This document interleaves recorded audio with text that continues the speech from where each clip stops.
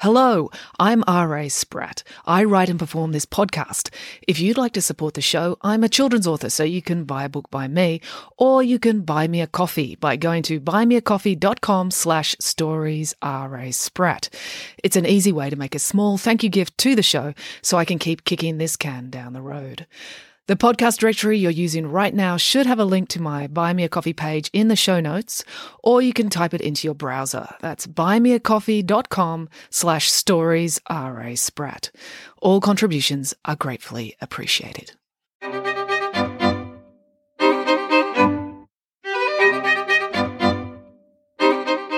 Hello and welcome to Bedtime Stories with me, R.A. Spratt.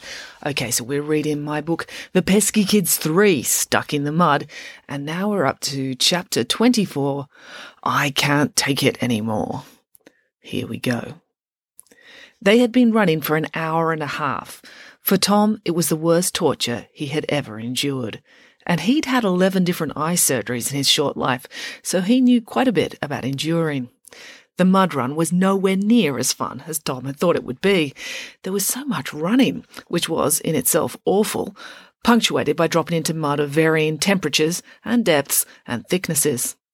Then there were the obstacles. They didn't make much sense to Tom at all. He had no idea what was going on. It was just a whirlwind of April screaming instructions at him like, "Put your foot there, and the other foot, and hold on tight so you don't drop to your death." Now it was starting to get hot. The race had started at 10 a.m, but it was nearing noon and the sun was high in the sky. It was beating down on Tom's mud-caked head and back as he crawled under barbed wire.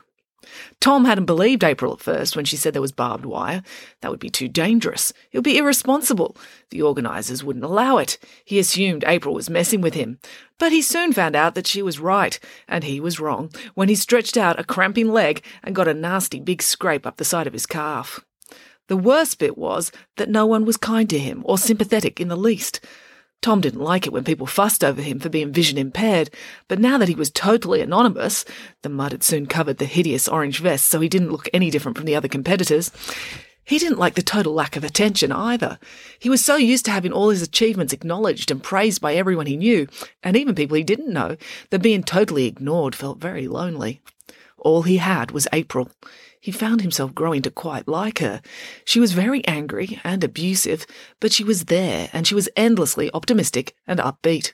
She actually seemed to be enjoying the torture. The worse the obstacles became, the more cheerful she got. She seemed to thrive on the misery of her fellow competitors. Her little dog was just as bad. He was following along beside them, dodging around the obstacles. Tom couldn't see Pumpkin, but he could hear his little footsteps, the constant yapping, and the random cries of pain from other competitors when the dog bit them. "Come on, Tom," yelled April. "You're slowing me down." Tom could feel April dragging him forward through the mud by the lanyard. "Don't make me do all the work," April barked this command with such authority that against all conscious will, Tom struggled to move his arms and legs faster to propel himself forward. "Good boy," said April. "I'll give you a treat later." "I'm not a dog," mumbled Tom. "No, true," agreed April. "I like dogs. Come on, we've got the sarcophagus next. I can see it up ahead." "What?" muttered Tom. He felt faint. He was on his feet now, but he felt like the weight of all the mud caked about his body was pulling him back towards the ground. "The sarcophagus," explained April. "It's a great big pyramid, like the ones in Egypt. There's handholds in the shape of hieroglyphs, but they drop off if you hang on to them for too long. It's covered in mud, and if you lose your grip, you slide down into the mud moat at the bottom. It looks awesome. Let's do it." Tom felt a sharp tug at the lanyard. He lurched forward a step, then stopped. "No," he muttered. "What?" said April. "I can't go on," said Tom. "You'll be fine," said April. "There isn't really an ancient Egyptian dead body inside. It's just something Finn made up from the timber out the back in Dad's shed." "No, not the obstacles," said Tom. "I can't keep going. I can't move. I'm done." April's voice came from closer now. She'd moved up next to him. "You're kidding me," said April. "This whole thing was your idea." "I know," said Tom weakly. "You wanted to prove something," said April. "I can't remember what it was, but it was something about principles and values and important stuff like that." "Yes," agreed Tom. "So what happened to your principles and values?" demanded April. "You've come this far. We're 3/4 of the way through the course. We've only got about 30 minutes to go." "I can't go on another minute," said Tom. He sank down onto his knees. "I think I'm dying." Tom felt April's hand on his face. She scraped the dried mud off his forehead, then laid the back of her hand against it. "You're not dying, you daft drama queen," said April, almost affectionately. "You're overheated. It's the mud. It's caked on you so thick it stopped you from sweating and cooling down. You'll be all right. We just got to drop your body temperature to a normal level." Tom sensed her stand up. "Where are you going?" he asked. He didn't want to be left alone. "Nowhere without you," said April distractedly. "The lanyard, remember?" Tom felt grateful for the lanyard. "There," said April. "You can cool down in there." Tom felt the lanyard yank.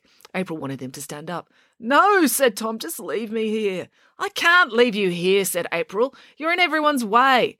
Besides, I want to finish this stupid race. The whole thing was your idea. I'll get in trouble with Mr. Lang if I abandon you in a mud pit in the middle of Main Street." "I can't move," said Tom. "I'm too tired." "We're only going to walk 20 metres, said April. "We're right by the bank. Banks always have excellent air conditioning. We'll get you in there and you'll cool down. Then when you're feeling better, we can go back out and complete the race." Tom shook his head. "Don't shake your head at me," chided April. "You know I'm right. Come on, get to your feet. Just think of the air conditioning." The idea of air conditioning did sound blissful.